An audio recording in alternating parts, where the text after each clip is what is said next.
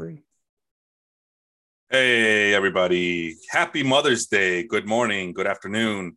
You're listening to the Total Basis podcast. With me, as always, is Sean Flannery. Sean, how you doing this morning? I am good. I'm excited for this episode. It's always one of my favorite ones when we get to talk about some of the guys down on the farm. Even going back to several years ago, we had a guy that we talked about. It was probably in 2019, I think. And we talked about Sean Jelly and 6'11" starter. He was probably an A-ball double A at the time. And we're like, hey, this is a really cool guy. He's 6'11", he gets nothing but ground balls. Made his debut, I believe, Thursday night or Friday night. And he was just optioned today. But, hey, he made it to the pros. It's a guy we talked about a long time ago. And I'm sure most of the guys we talk about today will find themselves in the big leagues sooner or later. Yeah, and that's the fun part. I mean, this is always a fun show because I don't know, just something about looking into who's coming up next, and it's kind of irrelevant because I don't know about you, Sean, but it feels like we've seen so many young, what do you call it, highly anticipated baseball players get called up a lot sooner than what we're used to. Royce Lewis this week, Jose Miranda for the Twins as well. The fact that Julio Rodriguez made it to the big league club right after spring training was kind of shocking to me because I wasn't expecting that. MJ Melendez, so guys like that. Now those are the more known commodities in terms of the minor league players. So, but you never know. I mean, the part of the other fun about this is looking for those guys that are not as hyped up. And Sean, I know you have you must have received it not too long ago, the spreadsheet that we're going to be using for today's episode. Yep. And I looked at some of the class there that we talked about from previous years, and I see Josh Lowe. I mean, he hasn't panned out, but he made it. Still out. He made it. He did make it. Joan Duran was one of my guys. He went from being a starting pitching prospect to now someone that the Twins are relying upon as a reliever. Clark Schmidt, who we know. I think Helio Ramos even got called up, or did I dream that? No, he was up. He might still be up, honestly. But yeah. I do know he was up. Pavin Smith, that was your guy. So Jonathan India, that's an interesting name because he was kind of forgotten him. And I think he was one of my guys that I picked.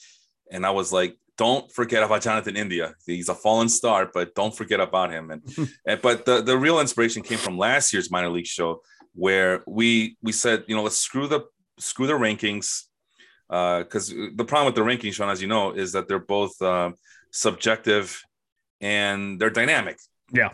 The number one prospect does not stay the number one prospect. A good example is Royce Lewis, who was at one point like a can't miss prospect, number one pick in the draft for 2017, I believe.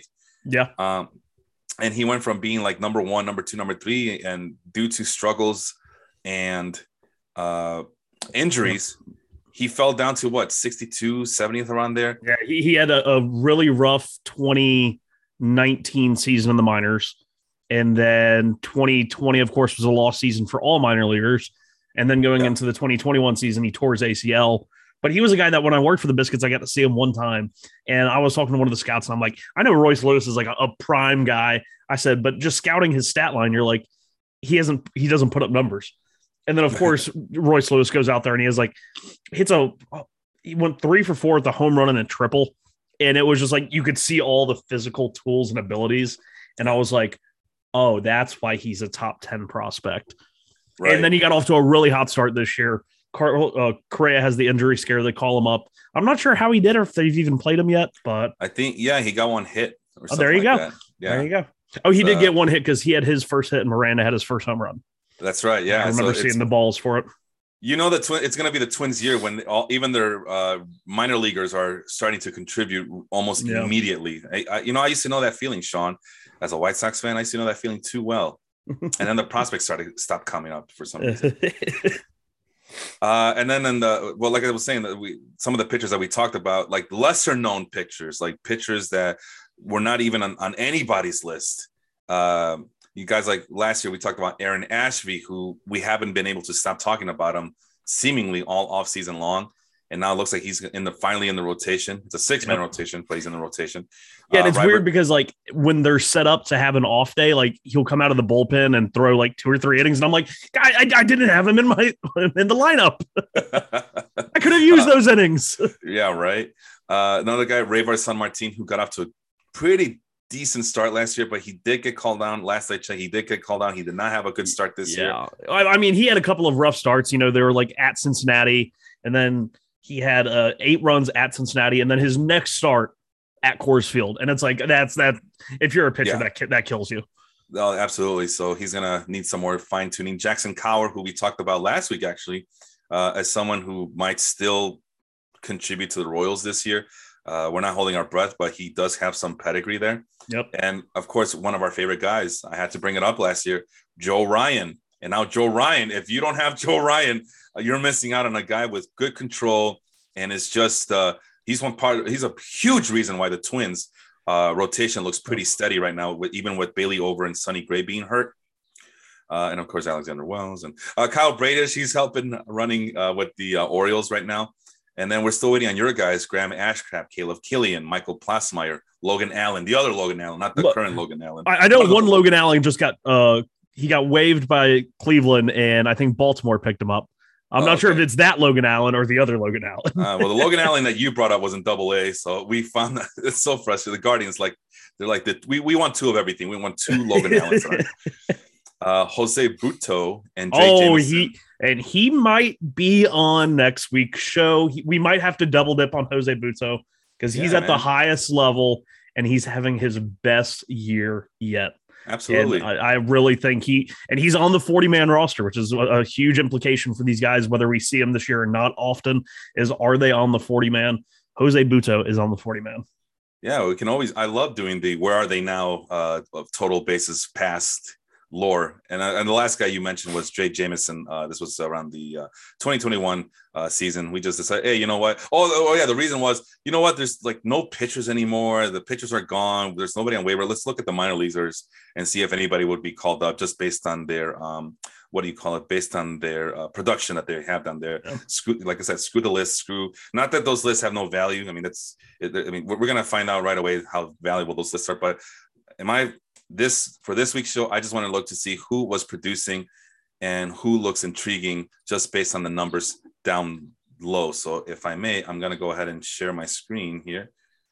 And thank you for that. That's not the right screen. Sorry about that.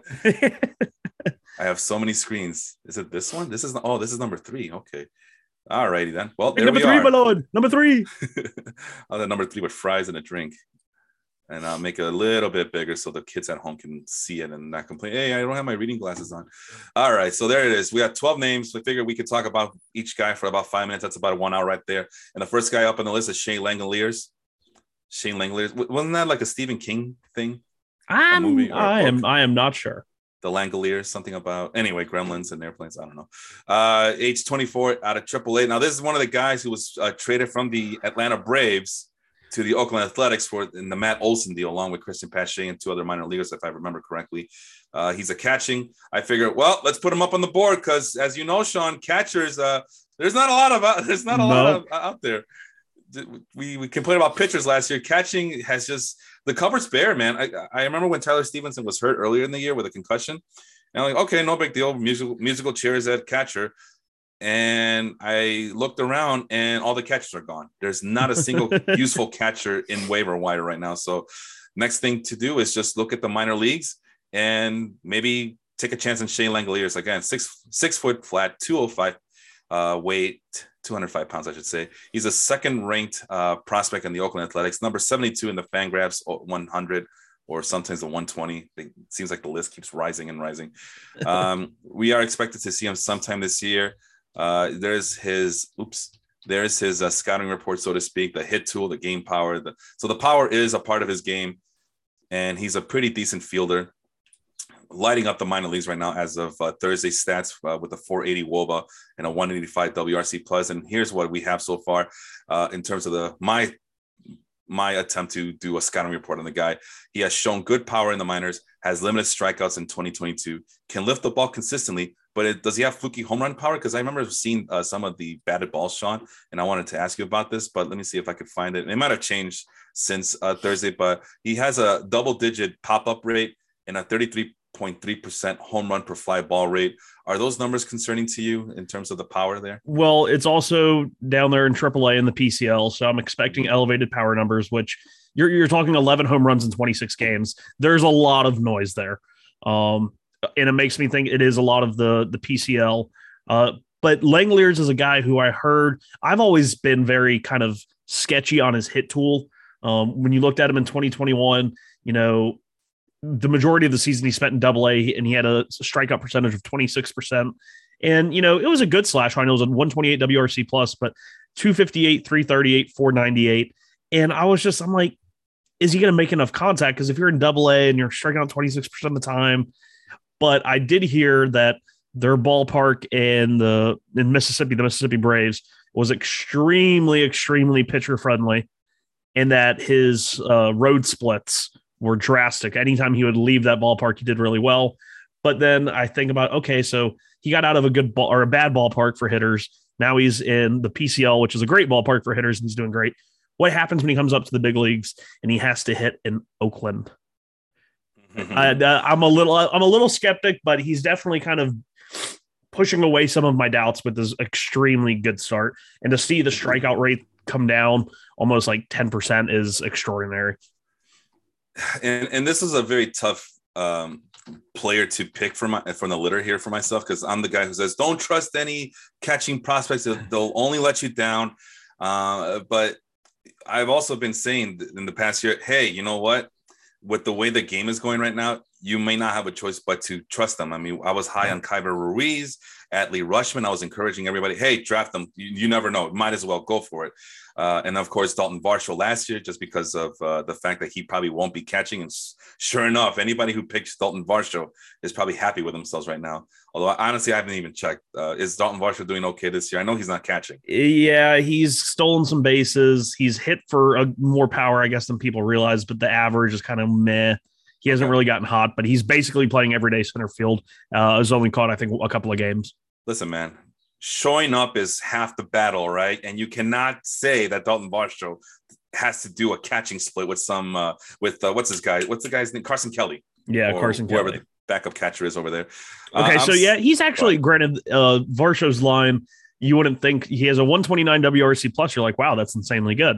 But it comes at I guess he's over 800 OPS. 479 slug is really carrying it. 6 home runs in the first 28 games. Only 2 stolen bases. Are we worried about Varsho's stolen bases? But yeah, he's a 1.5 win player right now, which is kind of insane to think about.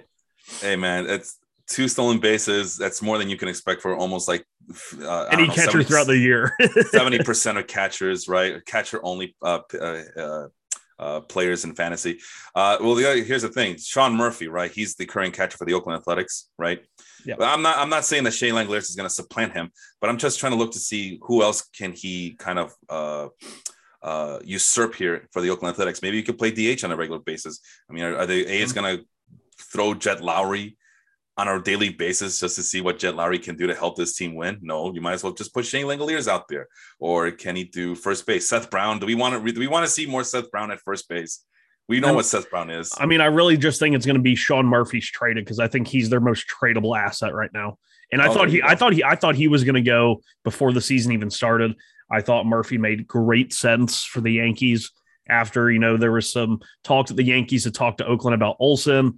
And then after the Olsen deal, it's like, hey, that line of communication is still open. But Sean Murphy, off to a slow start. So probably waiting on him to get, a little bit better in terms of production this year. And then, of course, wait for the team that gets the inevitable injury on a contender at catcher. And then they start panicking. Yeah, Hedges. Yeah. Well, that'd be an interesting one right there. Murphy to Cleveland, if Cleveland can hang on as the season goes along. Yeah, we'll see about that. But knowing Cleveland, they probably wouldn't do it because, number one, he doesn't play for the Padres, so it seems like the Guardians only want to trade with the Padres. It seems like, and right now, the thing that's hurting him now, that's if you believe in these numbers, is the defensive run save. He's not off. Sean Murphy is not off to a really good start here. -4 DRS at the moment. But the thing that is valuable right now is his framing, as he ranks pretty decently as a framer. He's been a solid framer the last couple of years. Just looking at the DRS, the run component that goes into a lot of it, he has a -4 catcher's ERA, which is kind of like, okay, maybe it's just Oakland's pitchers suck. Maybe that's not all on Sean Murphy. And I just wanted to check one more thing, because I'm out here on my high horse talking about how bad catchers are. I'm telling you, I couldn't find one to replace. I found Max Stassi, hoping that some of the StatCast numbers were kind of turned into production last week or a couple of weeks ago, and that didn't work out too well for me.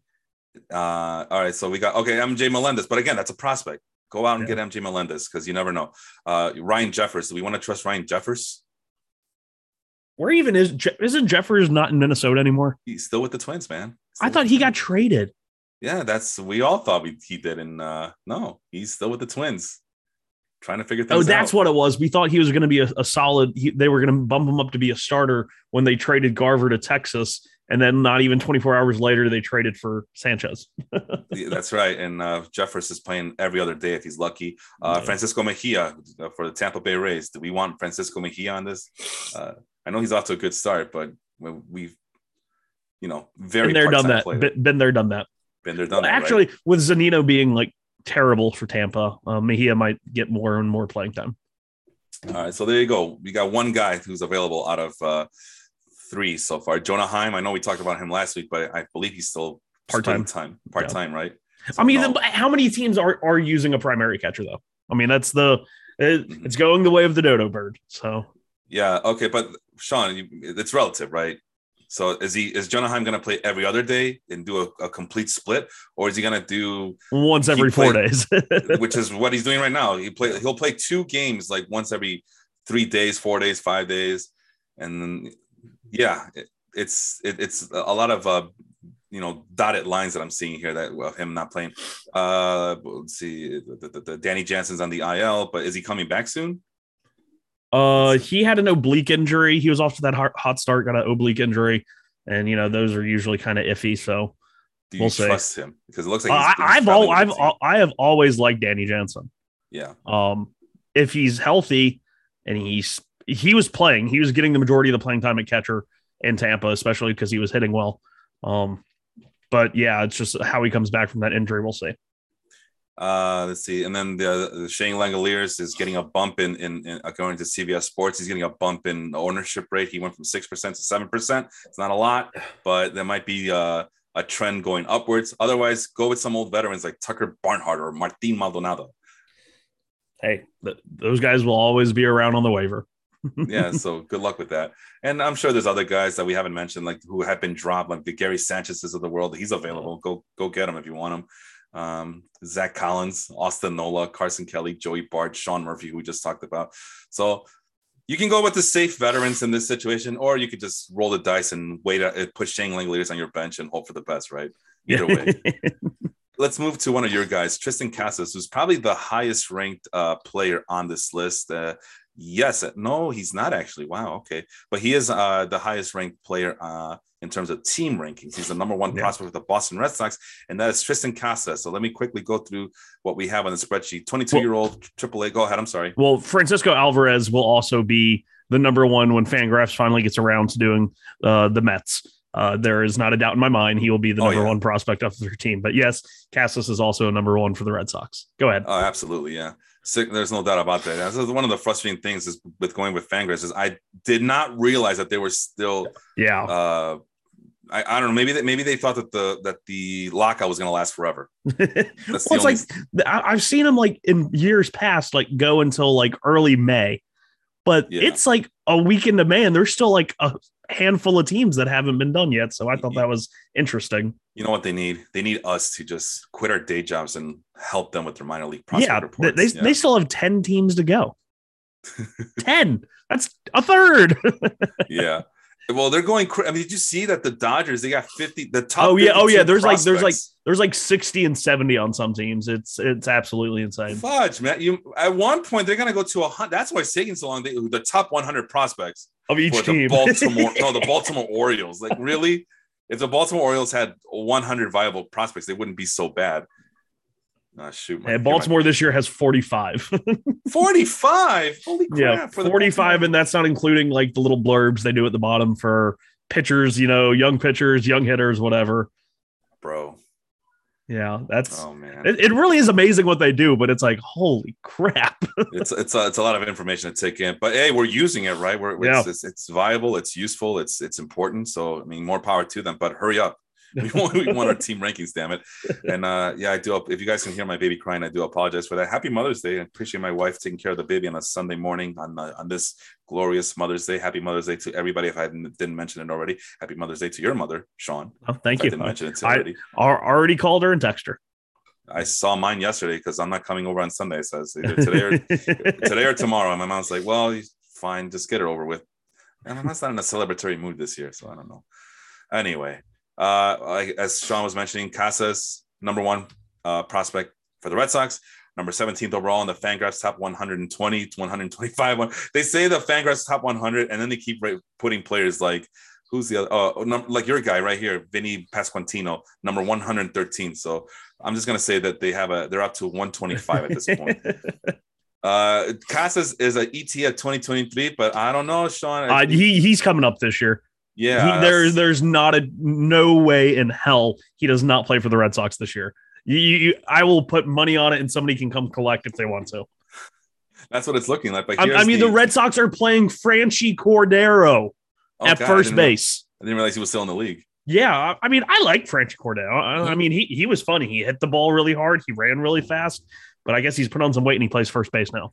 That was a very interesting Padres outfield for a while. You have Franmil Reyes, Franchy Cordero, Hunter Renfroe, and I'm missing a guy. Probably Miguel for the Rays now. Manuel Margot. I was going to call him Miguel Conforto.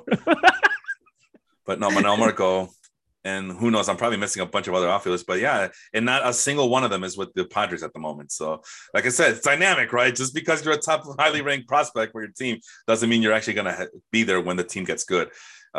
Anyway, so here's Casas' scouting report according to Fangraphs.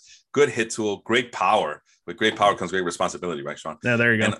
And a 55 future value, hitting the ball pretty well in the minor leagues at 369. WOBA 123 WRC plus. And here's what Sean had to say about him. Light tower power. Can shorten up with 2 strikes, and he has a clear path to playing time in the majors, as you mentioned, with Franchy Cordero. Yeah, I mean, Bobby Dahlbeck was the guy that they really wanted to give the position to. Yeah, he's gotten off to a rough start, and then they've tried a couple of different guys over there, and it's just really not working out. And when I'm going to go ahead and you just put this out as the disclaimer for the 6 guys I picked, I had a couple of criteria that I wanted them to meet. I picked them out on, I believe it was Thursday or Friday. So it has changed a little bit, but I wanted all of my guys with how, funky early season numbers can be.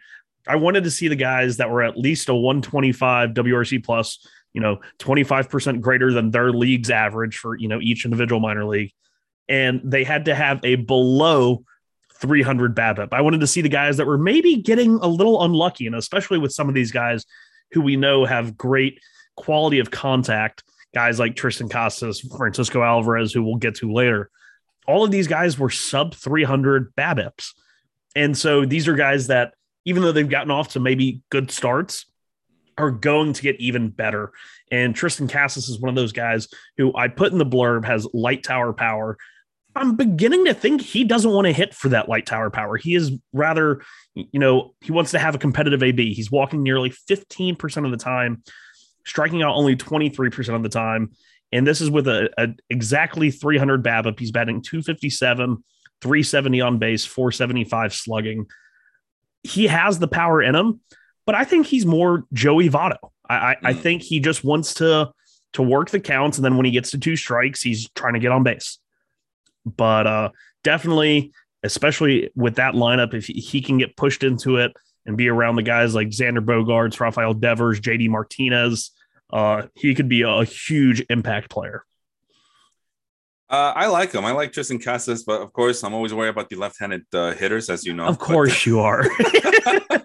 There's a big boy. The other thing I noticed about our list here is that you would tend to go after the little guys, and I tend to go out for the big hulking masses. Hey, my two first basemen were big dudes. Well, I'm talking about in years past, you've done that before, and then it's always the reverse where I pick the big guys. And look at my guys here. The tallest guy is 6'2". The biggest guy is 6'2", 224, Luis Garcia, who we're going to talk about in a bit. And then your guy, 6'4", 6'4", 6'2", 6'4". Got a bunch of 6'4" dudes out there. Well, so, Francisco Alvarez is only he's listed at 5'10". I don't think 233 pounds. He's built like a tank. Did I tell you the story about they were trying to use the pitch comm with him in spring training, and Buck Showalter? I think it was a joke, but with how Buck sounds, you don't really know when he's joking and when he's being serious. Yeah. He said they tried to get the pitch comm for him, but it wouldn't fit on his forearm because it was too damn big. The forearm was. That's pretty funny. But now I was going to say my biggest guy is 6'2", 224, Luis Garcia, who we'll talk about, assuming that we're done with Tristan Casas. But yeah, 6'4", 252-pounder is Tristan Casas. I like him a lot. Even if he's left-handed, it's okay. I'm not going to hold that against him. And there's a lot to like here. And never mind the 2023 ETA. I'm also on board with you, Sean. He will be called up sooner rather than later. There's a lot to love about the kid. How old is he? 22 years old. He's only 22 years old, so he's not like a what do you call it? A late bloomer of sorts. And he probably might be the real deal, but we won't know it until he's up and running here with the big league club in Boston. Anything else you need to add about Tristan Casas before we move on? No, he's likely added in any probably significant dynasty league that allows the roster spots, but even in some redraft, I'd be getting ready because I think Boston is running out of patience at first base right now. I mean, they're at the bottom of the league, or I believe they were last in the standings in the American League East. So, they're going to have to do something quick here. They're 10-18. They have the worst record in the American League East. They're tied with the Orioles in wins at 10. Holy crap. Yeah, they're going to have to do something and do something fast. Dude, imagine being worse than the Orioles. But I mean, we listen, when we did the preview show for the teams, we did like a lot of the Orioles players. I didn't know they were going to be better than the Red Sox. Good though. I mean, they're still bad, but I mean, they both have 10 wins. It's just one of those. Well, Casas' ownership rate over at CBS Sports is at 30%. Of course, in my keeper league, he's already owned. Yeah. But yeah, 30%. So like Sean says, if you have a chance, go get him. Okay, so let's go to the Nationals, Luis Garcia. This is kind of my reclamation project, my post-hype prospect sleeper, so to speak. He's and this is the Luis Garcia for the Washington Nationals, the one with the date of birth of May 16, 2000. So his birthday's coming up soon. But yeah, as you know, Sean, there's like a million Luis Garcia's on Fangraphs, and there's no way to differentiate them at all. So yeah, good luck hunting him down if you're just doing a simple search for him. Well, I think his thing will be at least on Fangraphs. No, that's the wrong Luis Garcia. I was about to say he's already played in the majors, so he should show up under the Major League Player tab. I think this is going to be him if I can click on it. Yeah, you tell me, which one is it? Yeah, Luis Garcia, AAA Washington Nationals, 21 years old. Yeah, there we go. Because he shows up under the Major League tab because he did make his debut during the COVID year and then played a little bit last year as well. Yeah, and so far his Major League debut, his Major League seasons have kind of been underwhelming.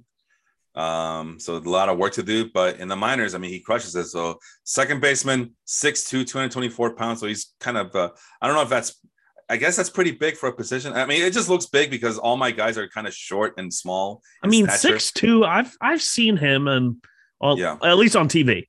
Yeah. I'm not sure he's 6'2", but okay. That he might just be getting a little generous call there. Okay. All right. Well, the Nationals are cooking the numbers. I get it. Left-handed hitter. And now these are this is from the 2020 report. It looks like because he's already considered a graduate of the prospect system over at Fangraphs. So this is the 2020 in 2020, they had him as the number one prospect for the Nationals, 81st overall. With the ETA of 2021, which actually did happen, right? Yeah, 2020. Yeah, he came up during the COVID year. And his his big thing was that he had the hit tool, some latent raw power, not a lot of speed, but his future value was going to be 50. And like, of course, it didn't show up in the majors, but right now he's at 454 WOBA, WRC plus of 178. And here's, again, my attempt to be a scout here. Disappointing in the bigs, free swinger, has a really high ground ball rate, has shown the ability to get on base and be productive in the minors. He does a good job limiting his strikeouts. So the Nationals aren't going anywhere, right? They might as well just see if Garcia can figure things out in the minors and then eventually call him up and see if he can get some more time in the majors to see if they can finally get him used to big league pitching. Right now they have Cesar Hernandez as a second baseman, and it's only a matter of time before they say, you know what, we're not going anywhere. We better start looking for the future. We're in dead last. We're worse than the Phillies, goddammit. And then what? Who else would be an option for the Phillies here? I'm looking. D. Gordon, another veteran. Yeah, and no. Yeah, no. So what we have here is a second baseman who could potentially hit 20 plus home runs if it all works out well. At least that's my estimation. What do you think about that Luis Garcia kid from the Nationals? I don't know. I think like you said in the Fangraphs blurb, it says he has remarkable bat control, which makes me think for his profile, which is the free swinging nature, as the blurb also says, probably not a good thing. He's one of those guys, almost like Keibert Ruiz, who is like, oh, if I see the ball, I can hit the ball. And that leads to a lot of unproductive outs. You look at his batted ball page, and like you said, lots of ground ball percentages, basically never goes beneath 50. And that's like, you're playing into the pitcher's hand. The guy throws the pitch, and you might be able to hit the pitch, but it's not the most hittable pitch. And unless he gets out of that, I don't buy him gaining much power.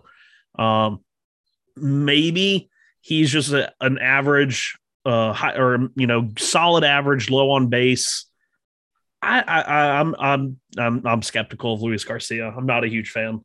Yeah, and I'm usually not a big fan of that either, but he's still only 22 years old. He'll be 22 in later this upcoming week.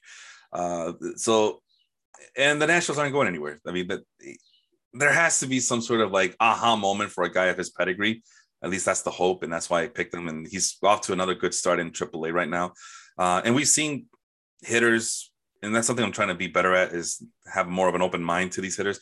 Hell, most of those guys live in the White Sox, the Tim Andersons of the world, except that this guy can actually, like you say, he does a better job controlling the strike zone.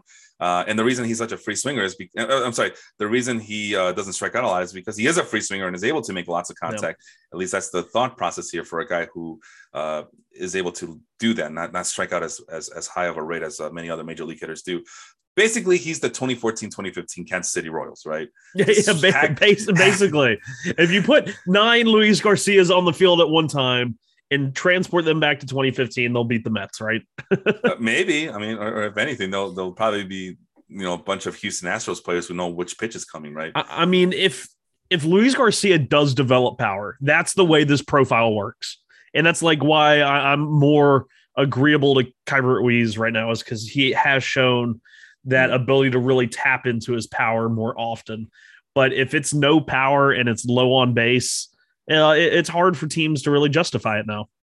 Yeah, absolutely. So I'm literally just going after the upside here. I mean, there must be a reason why he was the number one prospect at one point in his life. And it's kind of like the Jonathan India thing, right? I mean, Jonathan India was at one point the number one, but Jonathan India has better skills. Yeah, that would be the counter argument. Well, Jonathan India has better skills, and he just needed to stay healthy. And well, we're seeing it. He's not staying healthy now in the majors, right? He's that lingering hamstring injury won't go away. Yeah. So that's Luis Garcia. Again, power hitting second baseman. Potentially, I should say, but yeah, has a lot of holes in his game, but still intriguing just because of the former prospect pedigree. All right, Vinny Pasquantino for the Kansas City Royals. That was your guy, right? Vinny? That was the guy.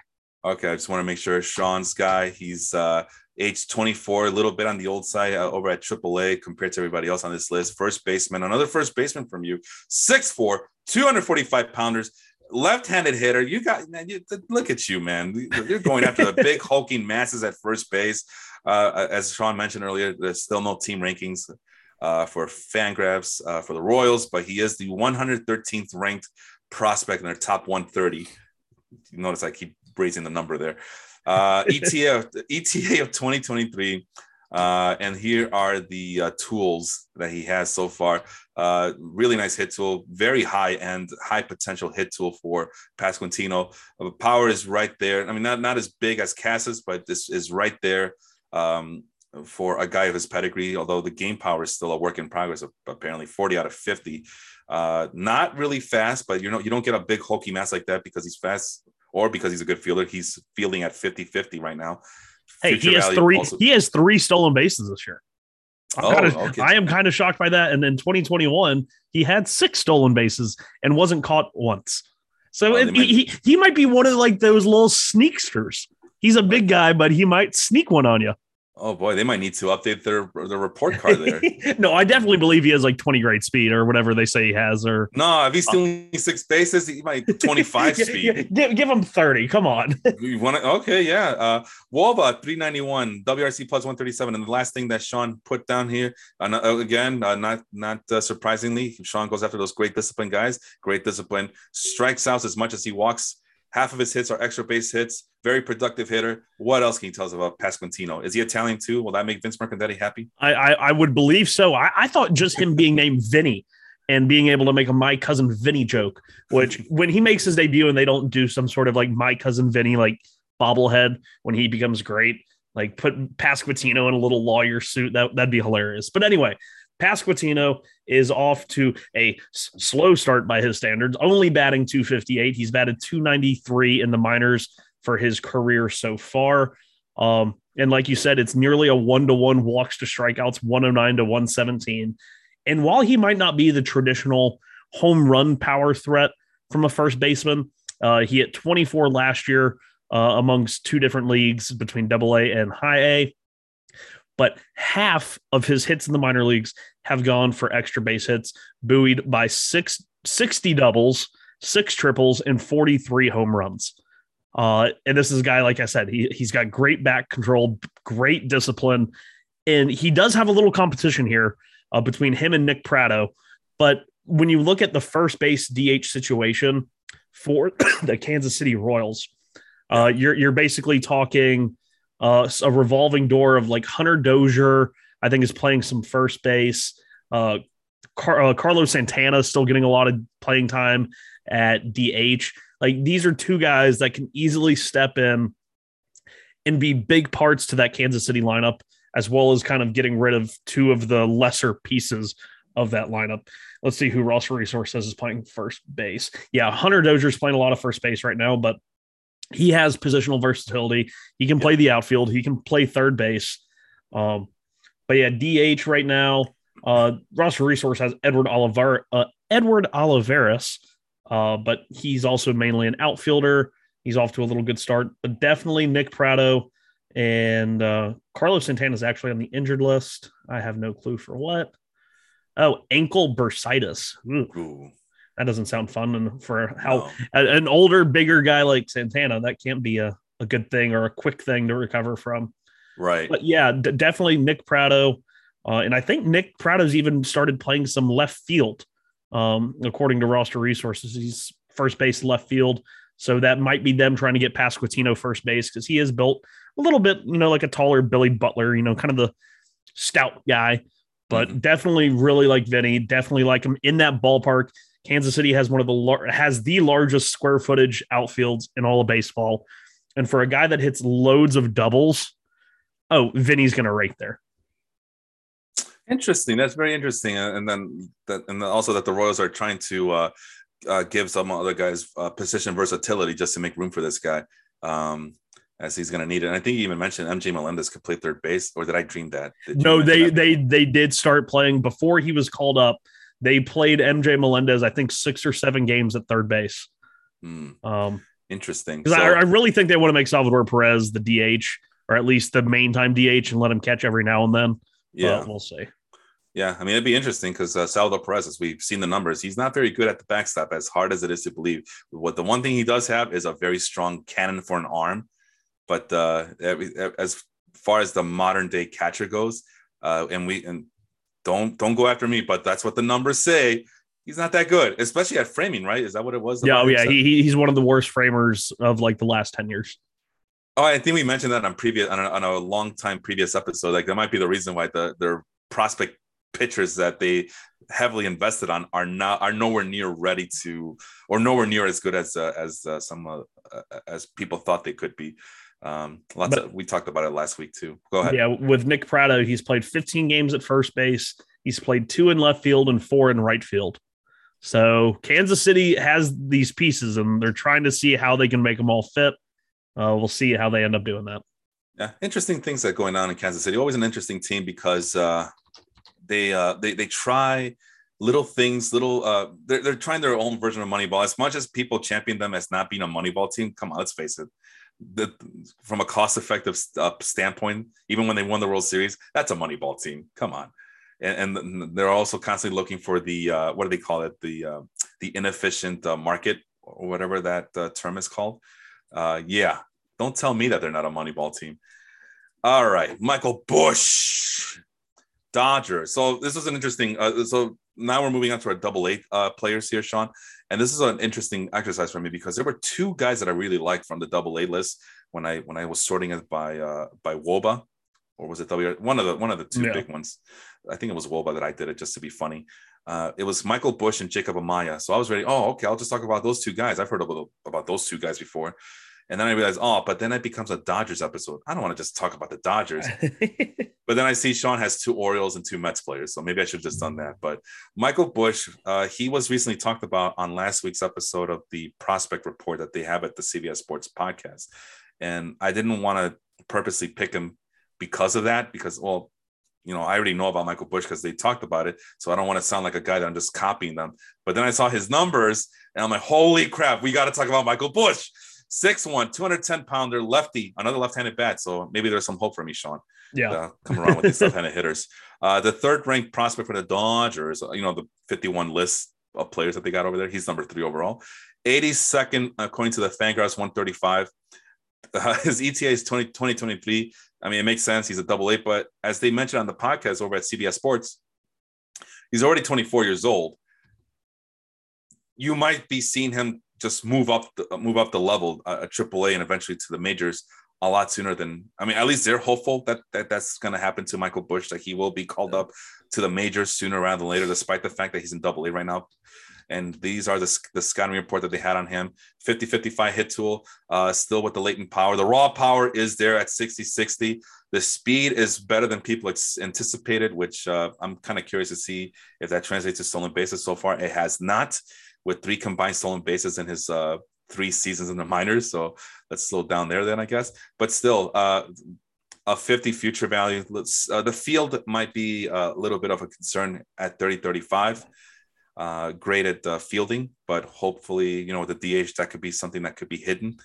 474 WOBA, 173 WRC plus. And here's my scouting report on the guy. He's a power hitting infielder who walks as much as he strikes out, has shown the ability to lift the ball in the air and post high line drive percentages, sees a lot of pitches. I think they now have a pitch tracker column for the minors, and he's about top 25, top 30 around there out of close to 200 minor league players that qualified. My qualification was 50 minimum plate appearances. Anything else you want to add about Michael Busch? He is kind of like, if I had to compare him to another minor leaguer that we have talked about, it was on the list at the beginning of the show. He's a Carlos Cortez who sells out for more power. He's going to strike out more than Cortez, but he's also walks more and he hits more for power. The one thing that worries me about Michael Busch this year is the strikeout percentage north of 30%. I think he can do better than that. Mm-hmm. But to see him already, he was at 26% through Double-A last year, and now he comes back to Double-A, which normally if you play 107 games at age 23 in Double-A, you start off the next year in Triple-A. I don't know why he didn't. I would have to read into that, but to see him come back to Double-A, maybe it could just be like a fatigue thing.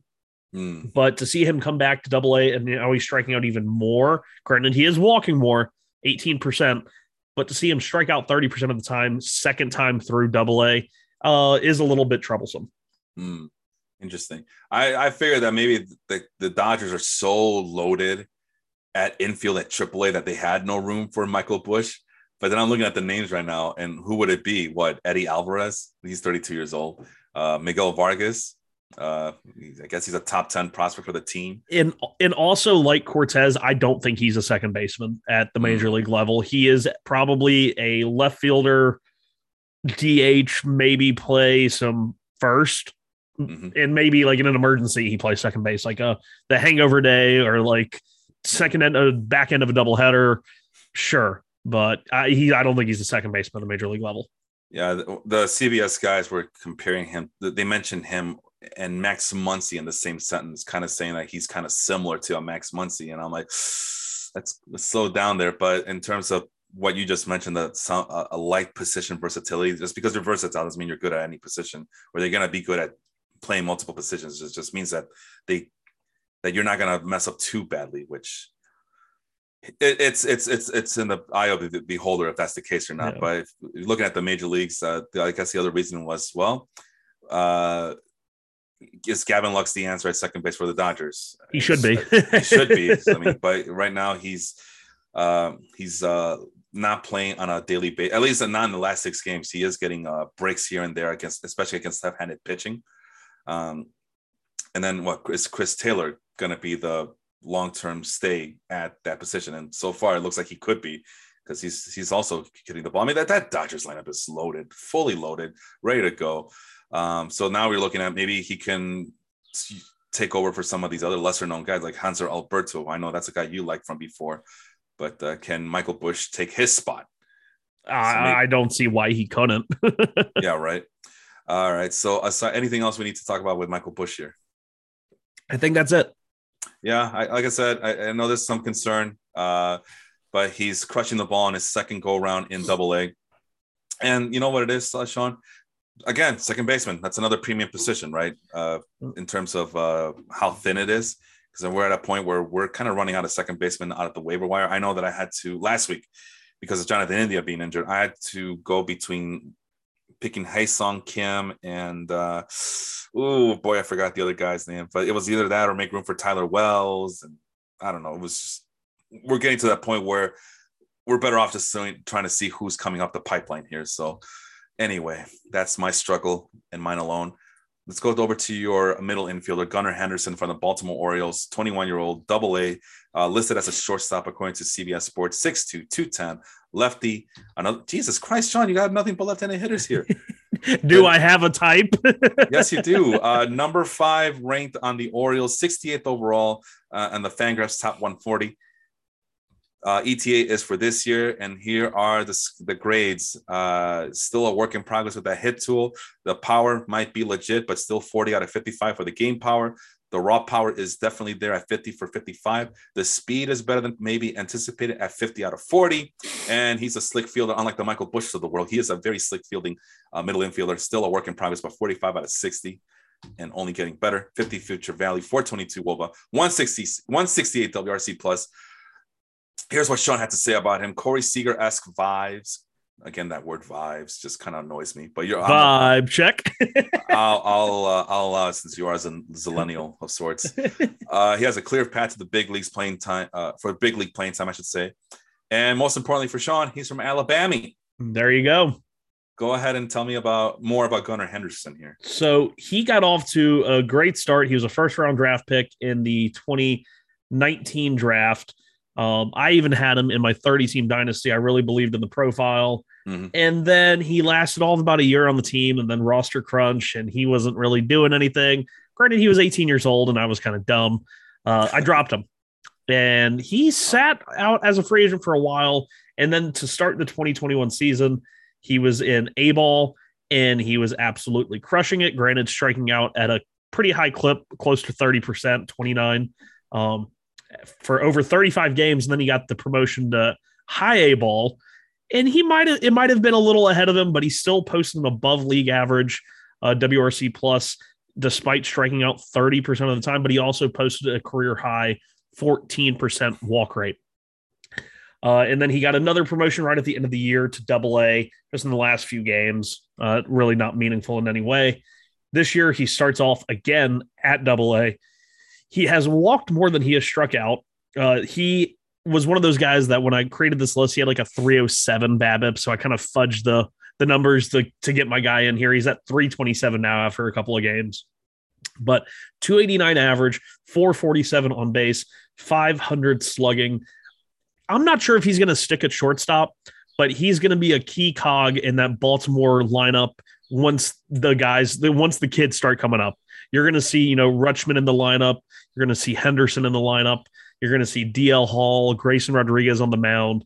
Once all of those guys make it, and whether Gunnar Henderson's at shortstop or third base, I think he's going to be a really good defensive player. Maybe not Gold Glove, but I think he's going to be good. And in that ballpark, they made it tougher for righties to hit home runs. But guess what? You still got that short little wall, or the tall wall, short distance in right field that I think guys like Gunnar Henderson and Rutschman can take advantage of. And he is the local guy, born in Montgomery, played all of his high school ball in Selma. So that was how I knew of him, because he got drafted that year when I was working for the Biscuits. And we're like, hey, that's the one guy from Alabama. And you mentioned something that kind of irked me. Not irked, but just kind of what do you call it? Caught my ear when the kids get called up for the Orioles. And I feel like we've been hearing about that for like the last 10 years about them. You know what I mean? It's like we've just been waiting. And 10 years ago, they had a good team. Whatever, 10, 6, bro. I always say on this podcast, well, maybe not this year or maybe not last year, but there was a point that every time I would get to the Orioles, when I would do my winter research for the spring, I get to the Orioles and it just made me wonder about my existence. Why am I here? What am I doing? Looking at the Orioles' crappy ass roster and lack of minor league depth. But it looks like things are slowly but surely turning around. But I mean, when I mentioned the word kids, we were waiting on Austin Hayes, Cedric Mullins, Anthony Santander. There's another guy I'm missing here. Well, the issue that DJ Stewart. Yeah, the issue that they had there was those guys came up and they still had no pitching. So, well, when the kids get there, then they'll have pitching, right? Everything will be solved. That Bruce Zimmerman will still throw his slow pitch softballs out there, and John Means will be fully recovered from Tommy John surgery. Ryan Mountcastle is another guy. Maybe he'll start hitting consistently one day. Because that was the one thing that he could do is like, well, at least he can be a hitter because he can't feel for shit and he can't even hit either. So yeah, it's just funny that we're still kind of waiting for them to turn things around there.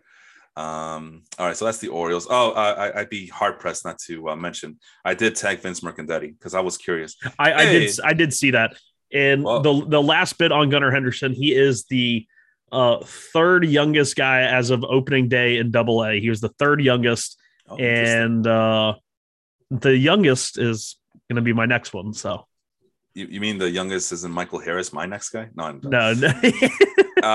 There's what Vince said about Vinny. So it feels like this is a Quentin Tarantino movie happening here. Because, Vince is many things, but we know one thing he is for sure. He loves Quentin Tarantino over there, right? No, he doesn't. He hates Tarantino, Pasquantino, same thing. Vinny Barbarino. All right, so here Vince says, he spent the time on my dynasty team based solely on name and position. So yeah, he picked him because his name was Vinny and because he's Italian, the last name. Love Vinny. Big boy bat. Also, since he's a first baseman, I dropped from my dynasty league. So he's definitely guaranteed to pan out now. He says that because he dropped Pavin Smith all the way back in 2019 and I picked him up. And then I turned Pavin Smith this year into Drew Rasmussen, which was fun. So who has Pasquantino in that league? He was available in our first year player draft because I think Vince dropped him at the end of right before the season ended. So nobody could add him, but he was available in the first year player draft. And when it got back to me at 24, I was torn between either Stephen Kwan or Vinny Pasquantino. I had 24, 27, and then 2-1, I think. And I was like, okay, I'm going to get Kwan at 24, Pasquantino at 27. I picked Kwan at 24, Pasquantino went 25. And I was like, God damn it. So close. And I asked the guy, I said, would you have picked Kwan if he was available? And he said, yeah. And I was like, okay, I made the right pick then. So is this a guy that we know? Is this a guy that No, is a I don't think it Okay. was. I'd have to go back and look, but I don't think it was. All right. Well, the fact that you're doesn't matter, I guess. All right. Moving on. Michael Harris is second from the Atlanta Braves of the Harris family. Double A center fielder. Michael Harris is. So I mean, they just got rid of Christian Pache. So maybe now it's Michael Harris's job of the future. We'll see. It's a little guy for. When we think about center fielders, I mean, I think Byron Buxton's about 6'2", 6'4", right? If I remember correctly, he's not a little guy like this guy is, but 6 foot flat, 195 pounder, left-handed bat. Buxton 6'2". Okay, well, still taller than Michael Harris a second. And this is the 2021 report. So I'm just going to assume that at that point, Michael Harris was the number 4 prospect for the Atlanta Braves with an ETA of 2024. And the hit tool still a work in progress, 35 out of 55. The game power is still a work in progress, 30 out of 55. But when he's doing batting practice, people love him. 55 out of 60 raw power, 55 speed, which is much better than the projected 50 graded speed that people were expecting of him. Decent fielder at 40-45, 45 plus future value, 405 WOBA, WRC plus of 148. And there's a scouting report, speedy outfielder with some pop in the bat, can limit strikeouts, has a very high ground ball rate, but can post high line drive percentages as well. And he's able to spray the ball to all fields. Michael Harris is second. What do you have to add about him, Sean? He's a guy who I really haven't looked at the stat line all that much until just now. Okay. And I'm a little thoroughly impressed. And I go and I look and I see that this year, he's off to a hot start and he's not striking out a whole lot. I mean, he had 22%, which is high for the level, but not like sound the warning bells.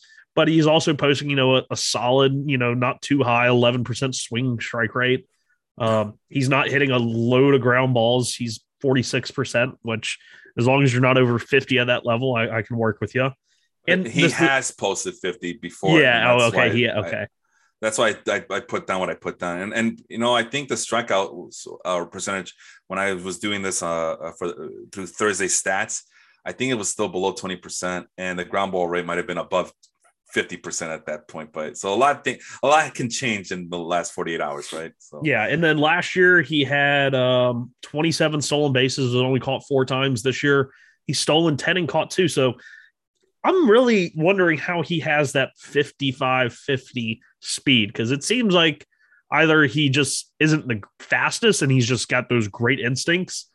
But I don't know. That's what I'm thinking. Yeah, I mean, because that's a weird thing, because to steal 27 bases and only be caught 4 times and have 50 speed, that's kind of interesting. I'd like to see what his it's because usually that's based on like your home to first to third times. Mm-hmm. But we'll see. Yeah, and then he's hitting for more power this year. I think when I was doing the math, my math could be off, but he was projected to hit 20 plus home runs, and he's projected by my gory math, he's projected to get to 30 stolen bases. So we have a potential 20 home run, 30 stolen base guy in our hands that no one knows about because he's not on any highly ranked prospects list this year, at least not that I know of. I think he's in somebody's top 100. I'm not sure whose. I think he is though. All right. Like I said, I'm only using Fangraphs. He wasn't on Fangraphs. But that's the 2021 graduate report, or not graduate. Sorry, the report from 2021. So I'm kind of curious as to what the current. I didn't check the current. I only went to his page and I saw what I saw. Right. Okay. But since we're talking about it, let's look to the Major League Baseball top 100. Michael Harris is the number 1 prospect for the Atlanta Braves.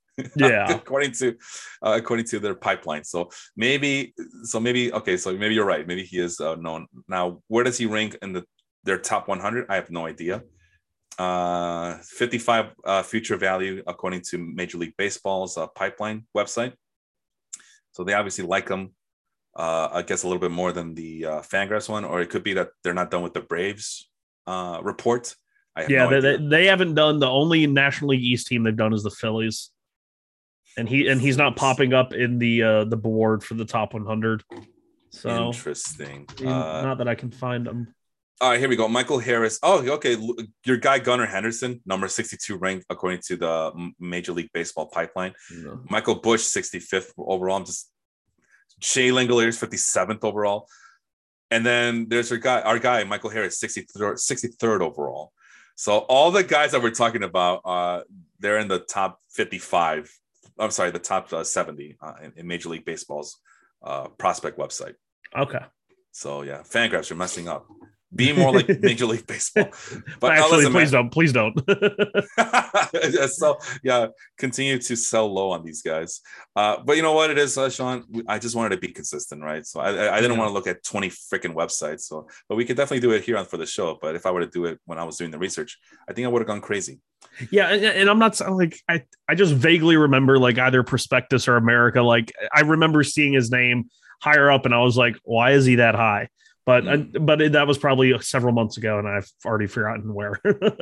Jesus, that's just out of curiosity. The Brave, they're not done yet. So we're missing the Braves report. So maybe that's why the 2021 report shows up here. So that's just a disclaimer.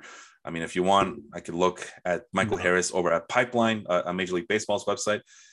55 hit tool, 50 power, 60 run. There you go, Sean. 60 run. Yeah, like I said, I think there's some sketchy reporting on Michael Harris's speed based on his stolen base success rate. Hey, you know what? That's why you listen to this freaking show, right? So you can get the scoop on a guy like Michael Harris II. All right, Francisco Alvarez. That's the big name on the board here. Obviously, Sean's guy, he has a Mets bias, but it's a good bias. 20-year-old AA catcher. 5'10", 233-pounder, built like a tank, as Sean mentioned earlier on the show.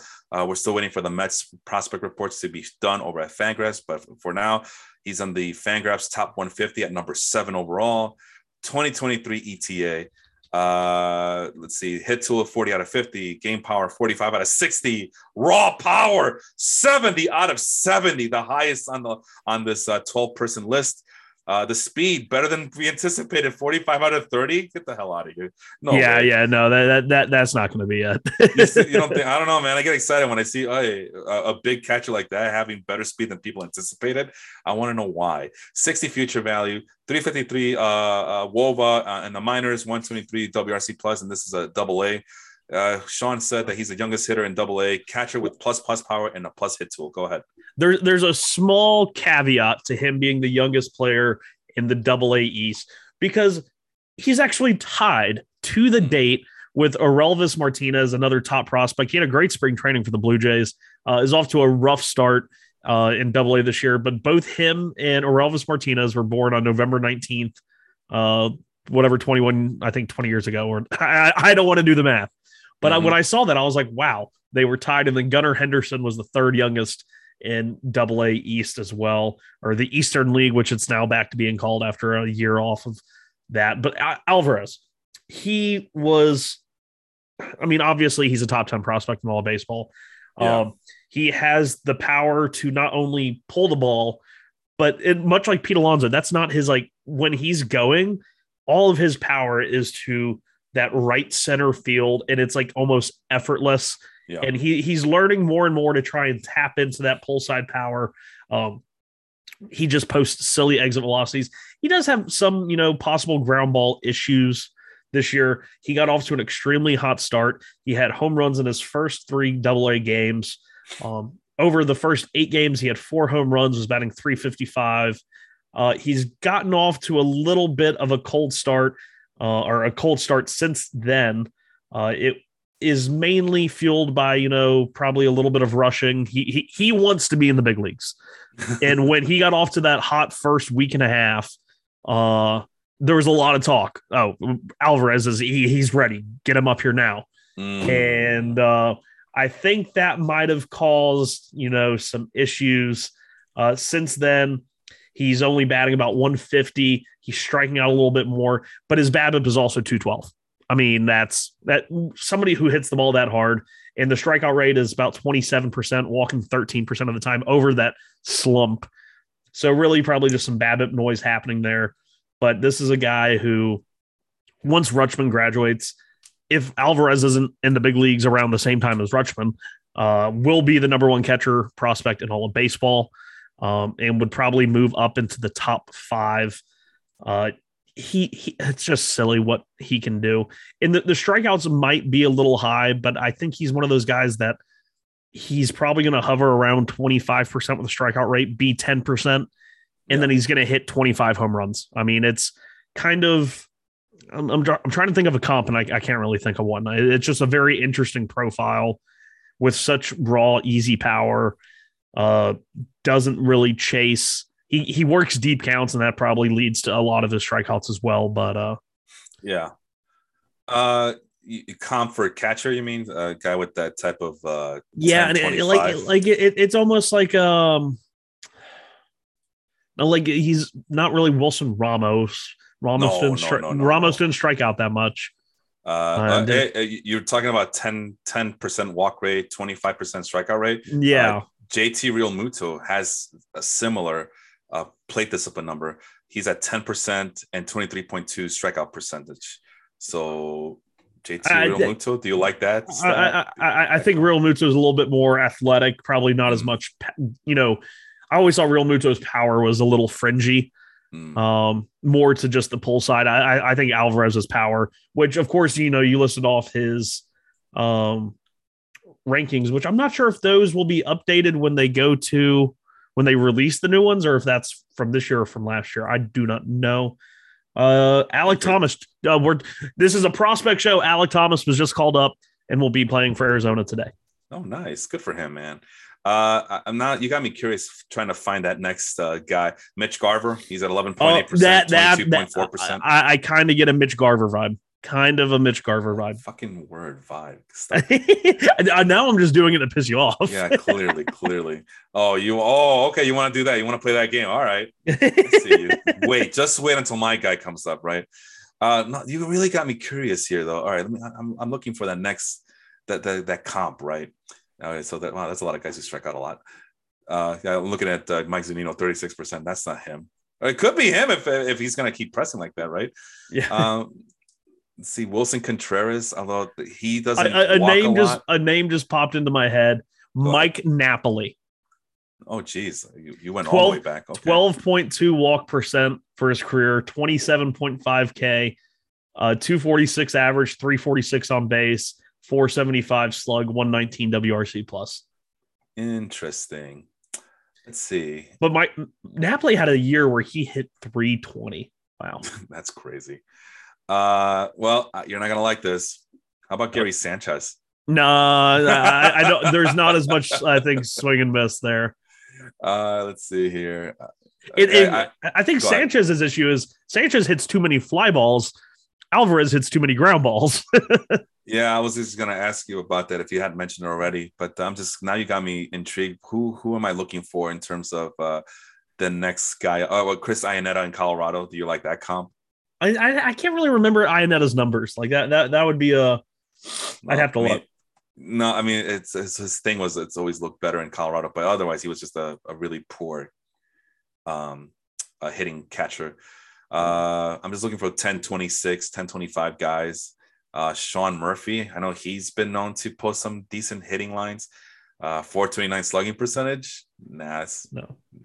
Yeah, I think Alvarez, like at his least, is going to be like a 450, 460. I guess Mitch Garver's the guy. Yeah, I think Mitch Garver, Mike Napoli, one of those two. Maybe Wilson Contreras. I mean, Wilson Contreras, decent, very good on base percentage for a catcher, and has been known to have some pop in his bat. Wilson Contreras, and has similar walk and strikeout percentages as well. So maybe that's our answer. With Alvarez he's at the 123 WRC plus, which he's gone down. I guess he had a bad game or whatever. He was at 125, 127 something, but 227, 330, 467 slash line. And that is coming with a 271 BABIP. So once his BABIP kind of normalizes,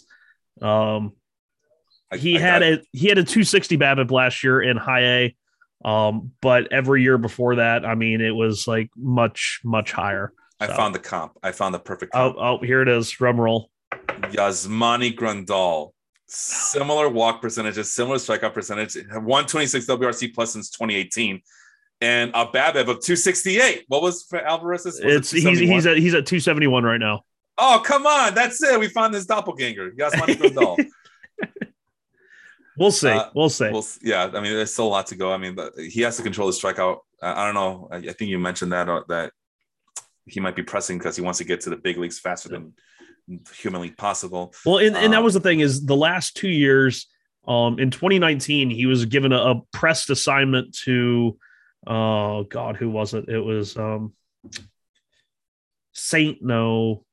it was stateside somewhere, and he played the first like 30 something games, that was all in rookie ball. In 2021, that's what it was. He was sent to St. Lucie, and at 19 years old in low A ball, or just A ball now, walked 22.5% of the time, only struck out 10.5% of the time, put up stupid numbers. And then they promoted him to Brooklyn, and he spent all of 2021 basically after that with Brooklyn. Was an above league average hitter, but did see the strikeouts kind of come up, the average go down, the BABIP go down. But he was the youngest player in Brooklyn, or in the New York Penn League. And just once again, he's the youngest player in 2020 in the 2022 Eastern League. So you have to think that once he gets more of this, because really right now at his age, he should not be in AA. But for him to put up these numbers, even though they have some, possible red flags you have to take into account, he's only played, I think, a little over 130 professional games. And that's another reason why he's not going to get rushed to the big leagues is because that's the whole other side of the position is you have to do all the facets of catching, knowing the pitchers, calling the game. And he just doesn't have those reps yet. But for him to put up these types of numbers without having all those reps yet, I think is the most impressive thing about Francisco Alvarez. Yeah, I like him a lot. But there's still a work in progress, even with the hot start he's having for sure. All right, let's move on here. Robert Hassell III. So I went from Michael Harris II to Robert Hassell III. I only want royalty in my list here, Sean. Just the Royals. I want all except for the Kansas City Royals. All right, Hassell III, 20 years old, high A ball. Now we're moving to our high A guys, center fielder. So this is a guy. That. When I was checking the high A ball guys, I kind of started to panic because there was like a big list of guys I haven't heard. Because I'm not like you. I don't do dynasty leagues like you do, or especially deep ones with like 30 people involved. I know enough to get by, but not like I see the names like, holy shit, how am I going to filter this through? And then I saw Robert Hassell's the third name up on the list of WOBA leaders and the leaderboard. And I got excited. Hey, I know that guy. I'm just going to go with Robert Hassell. I know that guy. And it turns out that he's the guy of my dreams. That's the guy I've been I might have to add him to my Christian Yelich lineage. So Christian Yelich, Jock Peterson, Jarred Kelenic, Josh Lowe, and now Robert Hassell. I'm always looking for that next Christian Yelich guy, and I may have found him by accident. 6'2", 195-pounder, lefty bat. Again, team rankings not available probably for the Padres as of yet, but he's 51st overall in the Fangraphs 155. 2023 ETA. Wow, ETA of 2023. That's next year, Sean. Yeah. For a 20-year-old. Okay, we'll see about that.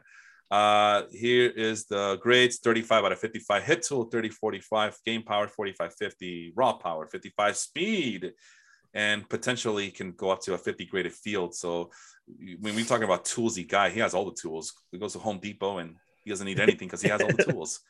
50 future value. Here's what I wrote about him. Center fielder with promising power speed combination, can limit strikeouts and take walks, needs to decrease his ground ball percentages, but is able to spray the ball everywhere.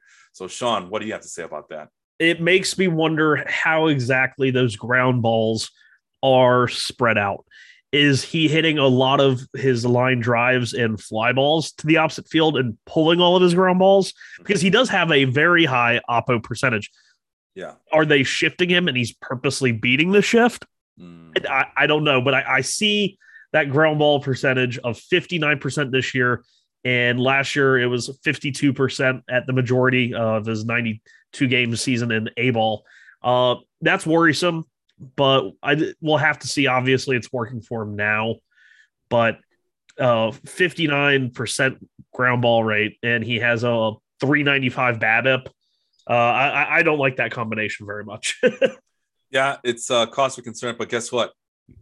He's pretty fast, right? Yeah, and if you're gonna pull if you're gonna pull it off, you're gonna pull it off in A ball, putting the ball on the ground a lot.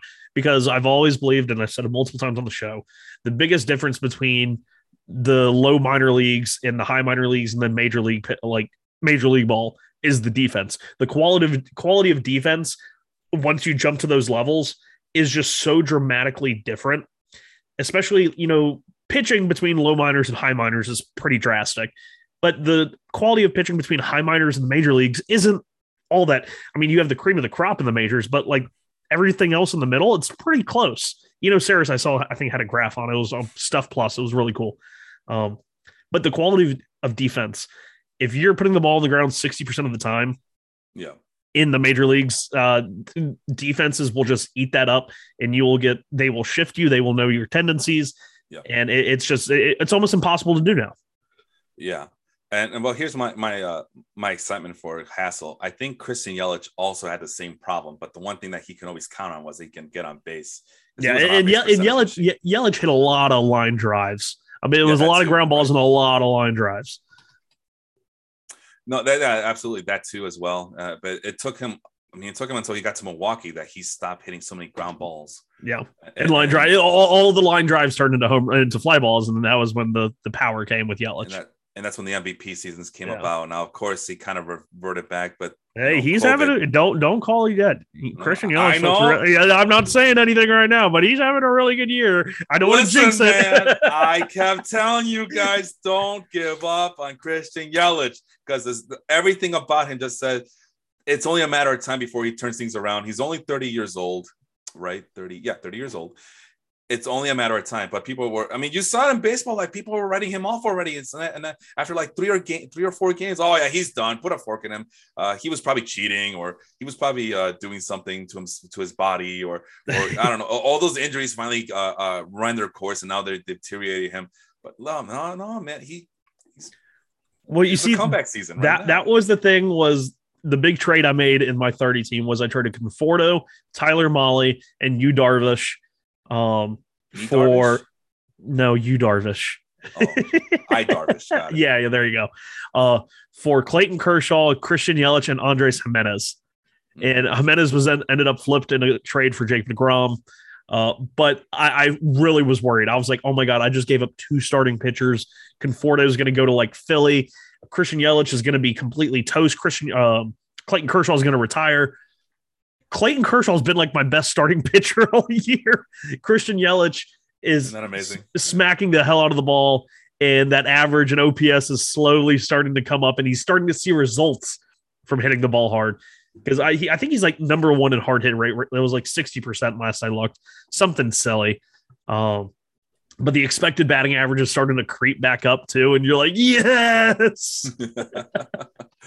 Moving on the list here, we got Cesar Prieto, the Cuban standout for the Orioles. That's Sean's pick now. He's 23 years old, high A ball, so a little bit on the older side of there, but Sean will explain why he picked him anyway. Shortstop, 5'9", 175-pounder, yet another left-handed bat. Yeah. The only non-lefty is Francisco Alvarez on this list, so hey, I have a switch hitter. Yeah, he doesn't count. and Prieto is such an afterthought for Fangraphs that there's nothing available in terms of his scouting report. Nothing. Absolutely nothing. But he is hitting 429 WOBA, and what was the other thing? 176 WRC plus, and this is what Sean wrote about him.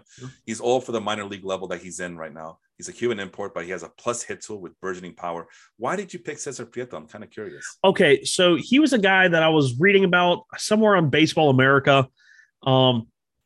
And they actually likened him to, this was a guy that he just came over. He's old for the age. He could move fast. And it was in one of my keeper leagues. It's a best ball. So I don't have to do anything with it. But then we have a 5-person draft like every year. And I was looking for somebody that could kind of just help me right then and there because I needed hitting help.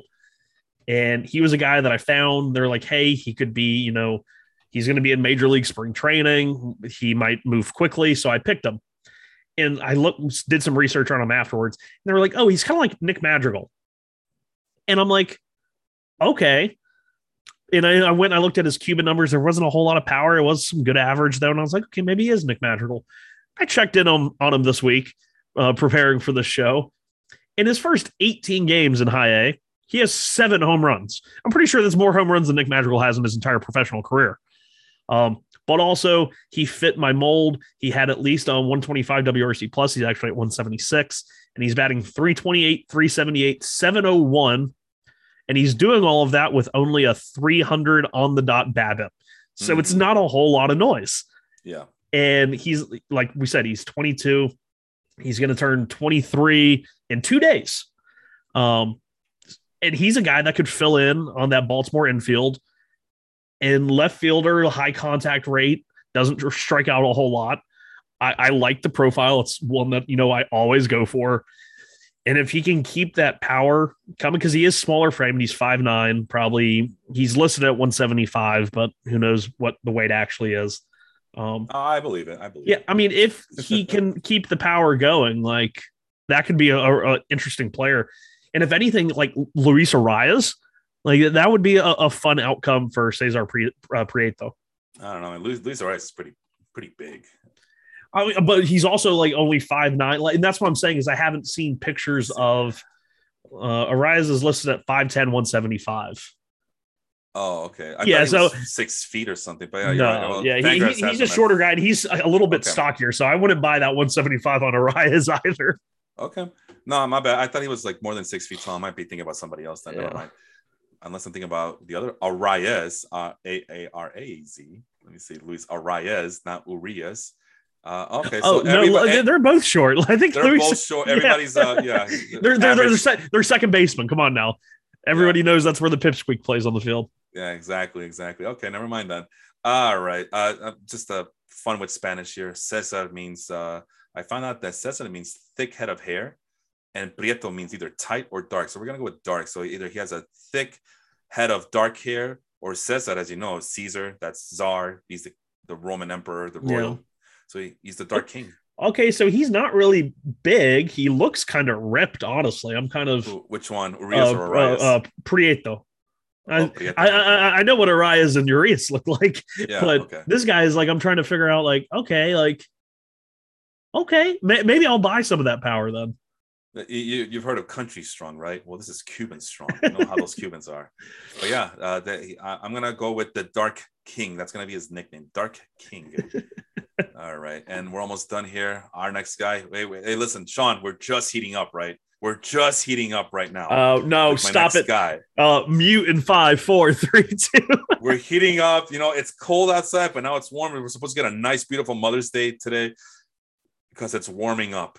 Warming Bernabel from the Colorado Rockies, or was it Warming Bernabel? Warming Bernabel. Do you feel better now? Yeah. Oh, I'm just getting started, brother. He's an A ball. So now we're. Would you say you're just warming up? Yeah, I would say that for sure. I'm heating up, warming up with Warming Bernabel. So now we're at the A ball section here. So not high A, but A ball, just regular A ball. 20-year-old third baseman, 6 foot, 180. So yeah, another short guy from me, right-handed hitter. Oh, I just realized I also picked a bunch of left-handed hitters. Okay, so you and I are don't give me hell. I'll give you hell, all right. The number 7 prospect in the Colorado Rockies system, but not ranked in the Fangraphs top 175. His ETAs of 2024. 35 out of 55 hit tool, 35 out of 50 game power, 45 out of 50 raw power. So not as impressive power grades like the other guys, but it's still something's light in there. So 40 speed out of a third baseman. I guess that's not too shabby. And his fielding can go as high as 50. So a future value 45. Here's what I wrote about him. So I know nothing about about A ball players, let alone high A ball players. But A ball players, now it's getting, now you're really, I'm reaching here. But I had to filter so much just to make sense, just to whittle it down to one player. And Bernabel was one of 4 players to have more than 6 stolen bases, 4 doubles, and 4 home runs. So I'm looking for the power speed combinations if possible here. He has a pretty good walk per strikeout ratio for a guy of his age. And has a very low line drive percentage, and he likes to pull everything. But I saw a video on him really quick, Sean. I saw a video on him, and one of the things that Fangraphs wrote about him on this report was that he has one of the prettiest swings that you'll ever see. And brother, I'm here to tell you, he definitely has a very pretty right-handed swing. Well, just scouting the batted ball stat line here, he's already hitting like he knows he's going to play at Coors Field. Because like you said, not only is he pulling everything, and he's pulled everything for his entire minor league career, never posting a pull percentage lower than 52.2%. Holy hell, which could be a bad thing, could be his undoing. But you look at the ground ball rates. The ground ball rates are not all that high, and the fly ball rates. 2022 is his lowest one at 44%, but every single stop before that also 52% fly ball rate. Holy crap. So this could either be a really good thing or a really bad thing. The only other fluky part about it is that his pop-up rate is it's like extremely low for his career levels.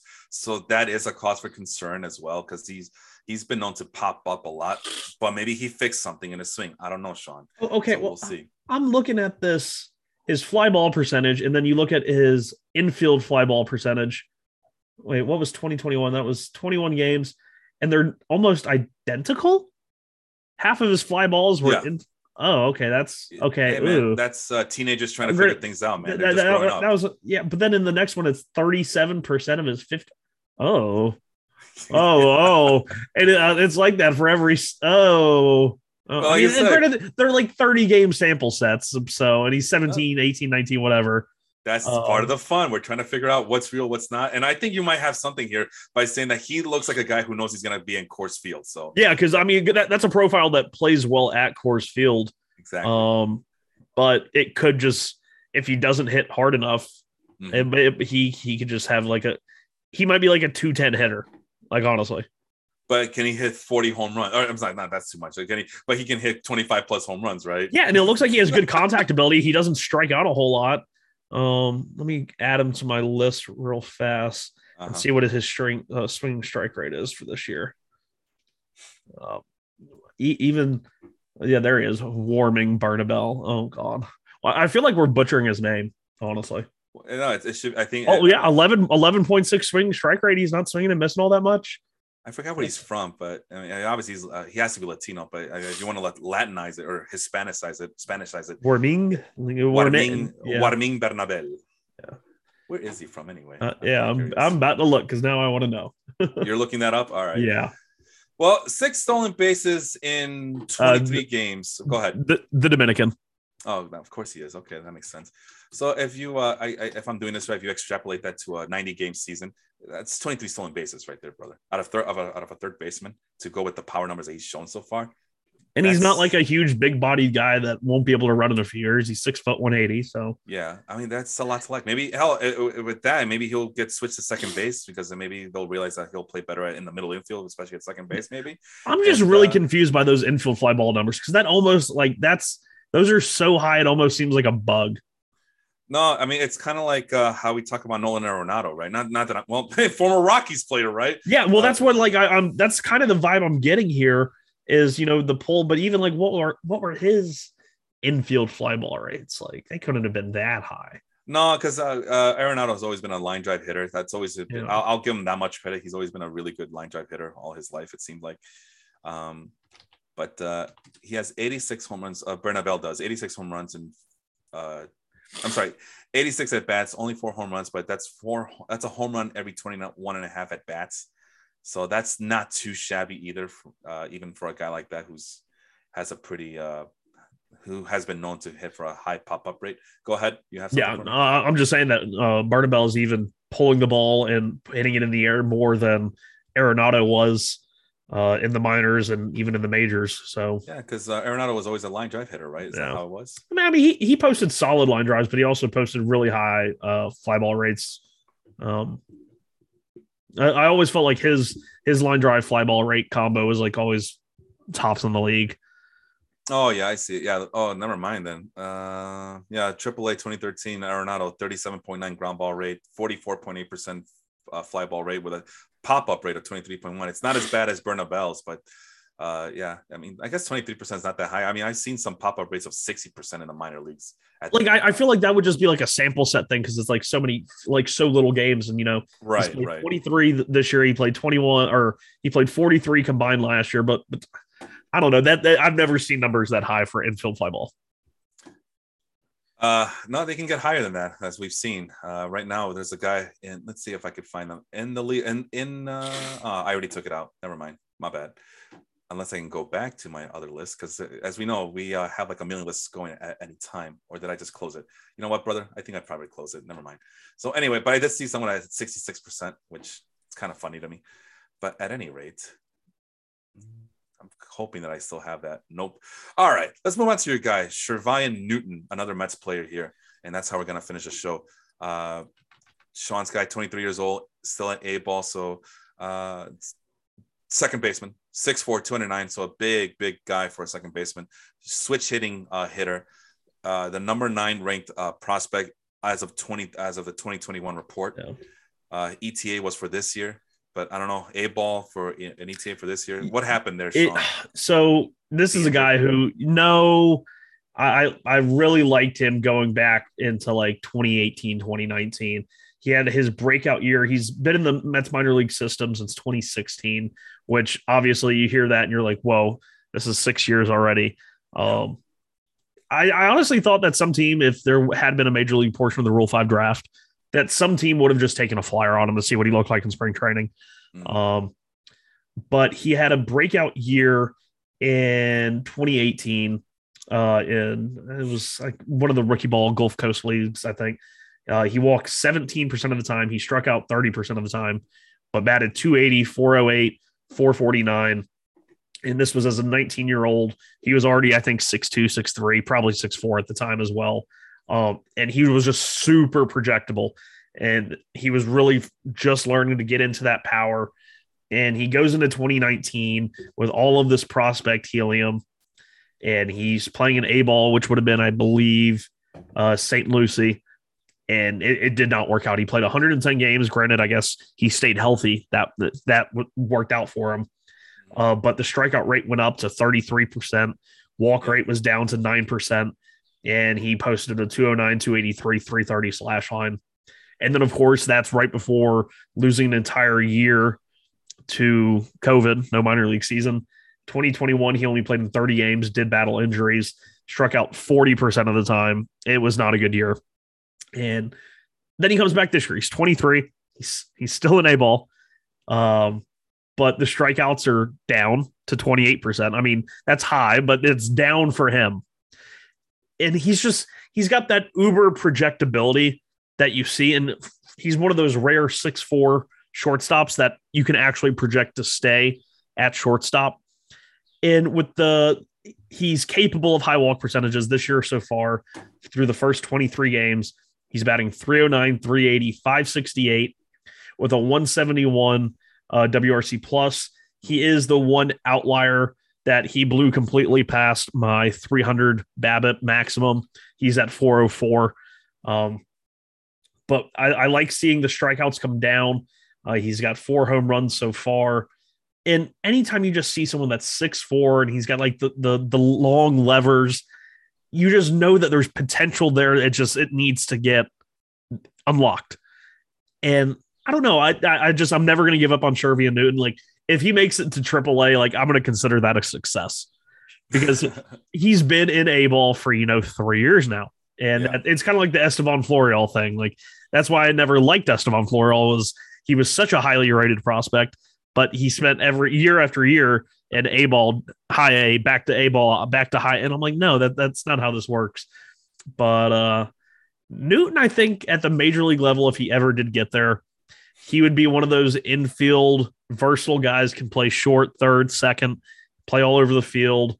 And a guy, as a switch hitter, I'm really not sure which side. I think he's better as a left-handed hitter for power, but I think he's a natural right-handed hitter. Maybe that's what he needs to do. Maybe he needs to give up switch hitting. I don't know.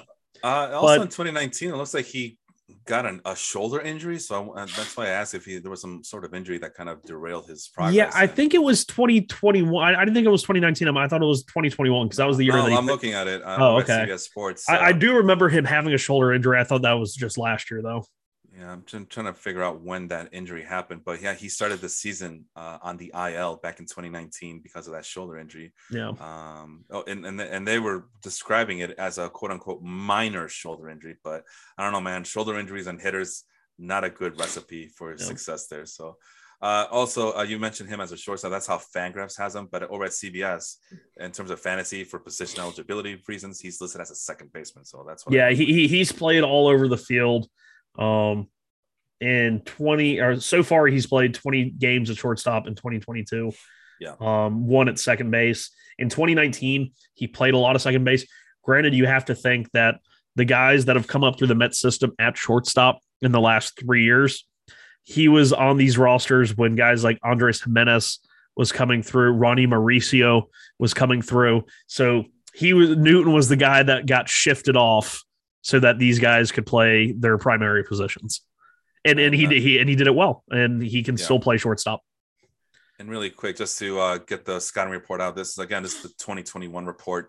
Low hit tool compared to a guy of his pedigree, but the power is where it's at. Game power is still a work in progress, but can go as high as 50.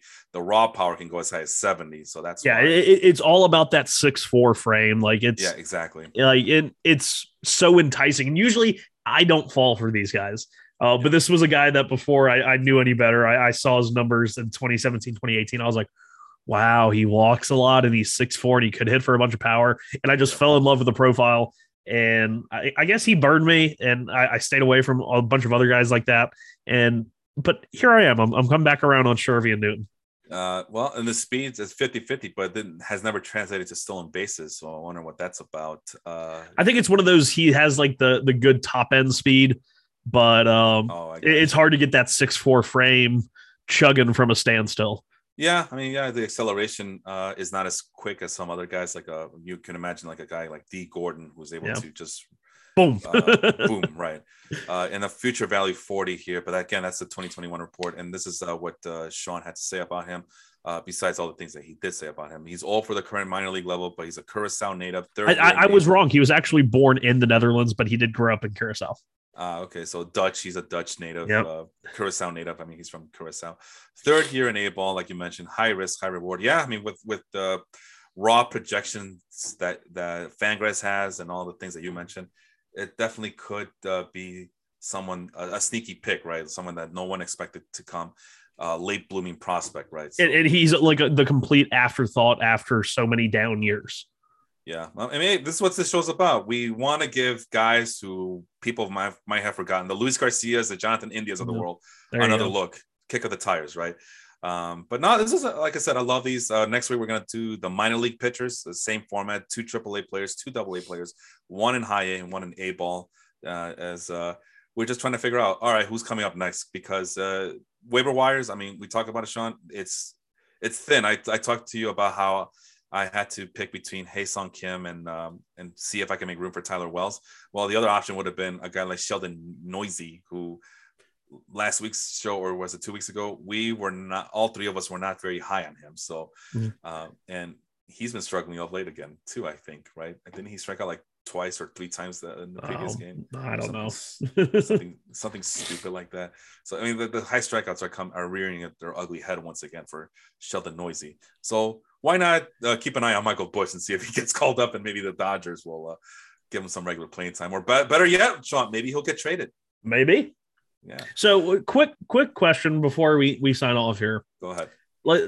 Bring it back to the Baseball Life fantasy league.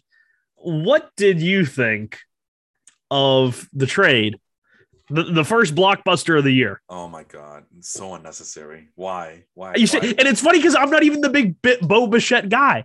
Anytime we talk about him, I'm usually the low man on him. Yeah. But for those that don't know, I traded away Anthony Rizzo, Spencer Torkelson, Corey Seager, and Blake Trinan, and I received back Bo Bichette, Michael Kopech, Stephen Kwan, and Trey Mancini, who has since been dropped. I don't know. I put it out on Twitter, and it got pretty favorable, 50-50, great deal on both sides. But it was one of those, the people that did pick Bichette, they said, you go with the best player in the deal. And even though I don't think Bichette could be the best player in the deal, I know that he is, consensus best in the deal. And of course, Andrew probably got his best outing from Bichette the week that second through the fifth. Bichette went out there and had, let's see, right after he traded him, it would have been, 2 hits on the second, 2 hits on the third, 1 hit on the fourth, and then 3 hits on the fifth. So right as Bo Bichette's getting hot, the trade was already locked in, And we'll see if hopefully I can keep Bo Bichette going hot. And then we'll have Bo Bichette, Jose Ramirez, Jordan Alvarez, Kyle Tucker. I know you got Soto and Guerrero, but I'm feeling a little toasty over here. Yeah, you should feel toast. I mean, I think this was steal for you. I mean, no disrespect to Andrew, but this is you got 2 first basemen back. Although I didn't realize that Torkelson was now qualifying at third base, so I guess. But that's still I mean, because the big thing for Andrew was that he was looking for hitters, and he gets Anthony Rizzo, who Anthony Rizzo was like leading the league in hitting, like he was one of the best hitters in April. We saw it was a sell high. It was a sell high, buy low, and that's what I wanted. Yeah, for you, it ended up being a sell high. But I mean, we've seen Anthony Rizzo been not himself the last 2 seasons either. But Rizzo in New York, if he gets comfortable, that is with his contact ability, could be a perfect fit in Yankee Stadium. I just wanted to bring up the biggest blockbuster in the first episode back since it's happened. Hold on, we're talking about a guy in terms of potential, but he's already 32 years old. We know what Rizzo is at this point. Yeah, but in Yankee Stadium. Come on, that's stuff like that. So his high was 32 home runs in 2017, right? Or 32 home runs was always his cap when he was playing at Wrigley Field. So what? We're gonna suggest at 32 years old he's gonna hit 45 home runs. He's gonna hit more than that. 32 home runs one of these days. What are we talking about here? I mean, I want to see. You said his high was in 2017, 2016 as well. Okay, was it both 32 each time? 2014, 2016, 2017. So let's just call it 32. The expected home runs for Baseball Savant only goes back to 2019. Darn. Oh, okay. Darn.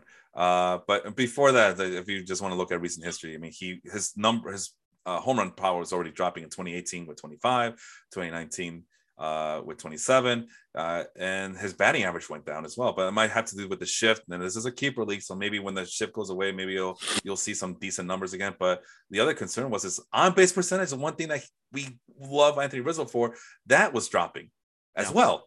Well, in 2021, which of course he did spend the last couple of months in New York, he hit 23 home runs. His expected home runs by park, if all of those home runs had come in Yankee Stadium, which obviously we know they won't because he only plays half his games there. His expected home runs by Yankee Stadium, 32. That's +9. So give him another 4.5 home runs. He's already off to a hot start this year. I don't know. I think he's a guy that could age very gracefully in Yankee Stadium. I don't think so. I think there was concerns about him from the get-go, and it's only going to be masked by the idea that he's at Yankee Stadium. Meanwhile, Spencer Torkelson. Okay, so Spencer Torkelson, we all like them, but he's a work in progress. If we weren't resetting after next year, I wouldn't have traded him. I wouldn't have made this deal. But I figured, hey, Torkelson, he'll have a couple of years to get the kinks out of everything. And if I really like him, then I'll just draft him next. That. But Andrew was looking for bats. He was looking for bats, and he went for a guy who's still trying to figure things out on the major league level. And he got Rizzo and Seager. Yeah, so okay, so and who was the other guy? Trinan, yeah, Trinan. Blake Trinan has a shoulder injury, and I don't know why he did that. Well, this was before, because they've had like 2 or 3 announcements of Trinan. The first one was right after he got put on the IL. They said it'll be a minimum stay, and then the second one was hold on, Sean. It's a shoulder injury to a guy who is over 30 years old and is a power pitcher. Those are red flags. I know. Okay, fine. I wanted a closer. In this league, you can also get a guy who gets holes. I mean, I know Blake Trinan could do both, but if you wanted a relief pitcher, just come after me. I'm 40. No, come after me. I have nothing but relief pitchers helping. Well, not helping me so far, but my team is. That sounded so sad. Not helping me right now. My team is many things, but that they're not living up to expectation. That I will say for sure. But one thing I do have is I know how to pick my relief pitchers, and I do have pitching. It's just not. It's the hitting that's letting me down this year. But come to me. I have relief pitchers. You want a relief pitcher? I will give you one gladly. That is not needing an MRI again this weekend because they don't know what the hell's wrong with his shoulder. All right. And then Corey Seager off to a very slow start. So again, that's the. I mean, but Bichette was Seager's off to a better start than Bichette was. But again, okay, so you're trading 2 guys, and Bichette is much younger. And I know it doesn't matter because we're resetting after next year, 2024. But again, Bichette's the younger piece. And he's the more dynamic piece at this point of his career. Not that Seager isn't, but come on, Seager does have his limitation, especially in a big ballpark like Texas now. It just screams that, well, I wanted to make a trade just to make a trade. And I don't see how maybe these guys will turn things around and what's his face? Andrew will be the beneficiary of all that. But to me, it just seems like a trade just to make a trade. And then you end up. I almost didn't. I almost didn't make it, honestly. I was like, eh. Well, I think you won this trade pretty hands down here. You got the guys that you wanted, except for Bichette, but it seems like, Bichette and C are going to be a wash. And then Michael Kopech. It was funny. I had originally asked, I had looked at his roster when I was working out the offer, and I was like, oh, he has Edwin Diaz. I could use Edwin Diaz. Then I looked at Michael Kopech, and I was like, I really like Michael Kopech too. And I was like, well, let me ask for Diaz. I was like, I really don't need starting pitching right now. I asked for Diaz, and he says, how about Kopech instead? And I was like, you got yourself a deal. Oh my God. How about Kopech instead? Like, I know I've been pretty down on Kopech this entire time, but it seems like he is. I think that was Andrew knowing I liked Kopech too. So yeah, but it seems like he's little by little figuring things out and strengthening that shoulder, and a lot quicker than I imagined. Because it's not like he's pitching 3 innings; he's pitching 4 or 5 innings, and really trying to get that show. And he's still striking out a lot of guys. What is it? How many strikeouts he has? He has 23 strikeouts in 23 innings. I mean, goddamn, that's more than I expected from him. Let's high end expectations for me. Like, at least give me a strikeout per inning, and if he could, and he's doing it. He's not. Well, I'm learning how to pitch again. I'm trying to. So I'm not. I'm gonna just limit myself to how many strikeouts. No, he's going out and getting the strikeouts that we expected him to get. So good for him. And I don't like Trey Mancini at all. So I think Mancini was just I think just to even out the players. I went and I picked up Rowdy Tellez. Yeah, I saw that. Yeah. So, but you got the guy that you always wanted. You got Stephen Kwan as well. So I don't know. Well, granted, I can't even play Stephen Kwan anywhere. Like that's the disappointing part. Stephen Kwan's just going to set up my bench. Yeah, making a trade just to make a trade. I really wish Stephen Kwan could play second base. Can Stephen Kwan play second base, please? Maybe I should send whoever their GM, Antonetti. I'll send Antonetti a email. I would love that. A left-handed throwing second baseman, Sean. Is he a lefted-handed thrower? Yeah, you don't know nothing about baseball. I didn't know he was a left-handed thrower. Yeah, he's lefty. Oh, okay, he is lefty. Bats left-handed for your Mad Dog Madrigals over there. Speaking of Madrigal, last night for Mother's Day celebration at my mom's house, we saw Encanto for the first time and saw the Familia Madrigal. Oh, there you go. So by proxy of association, does that make your team part of the Madrigal family, or is it just Nick Madrigal who's part of the Madrigal family? Hey, I'll just say this. Magical things are going to happen for my team this season. Those are your final words there, Sean? Those were the final words. That was the best I got. All right. Well, like I said, we'll be back for our minor league pitching review next weekend. For Sean, I am Felipe. Have a wonderful Mother's Day, and we will talk to you soon. Take care, everybody. Adios.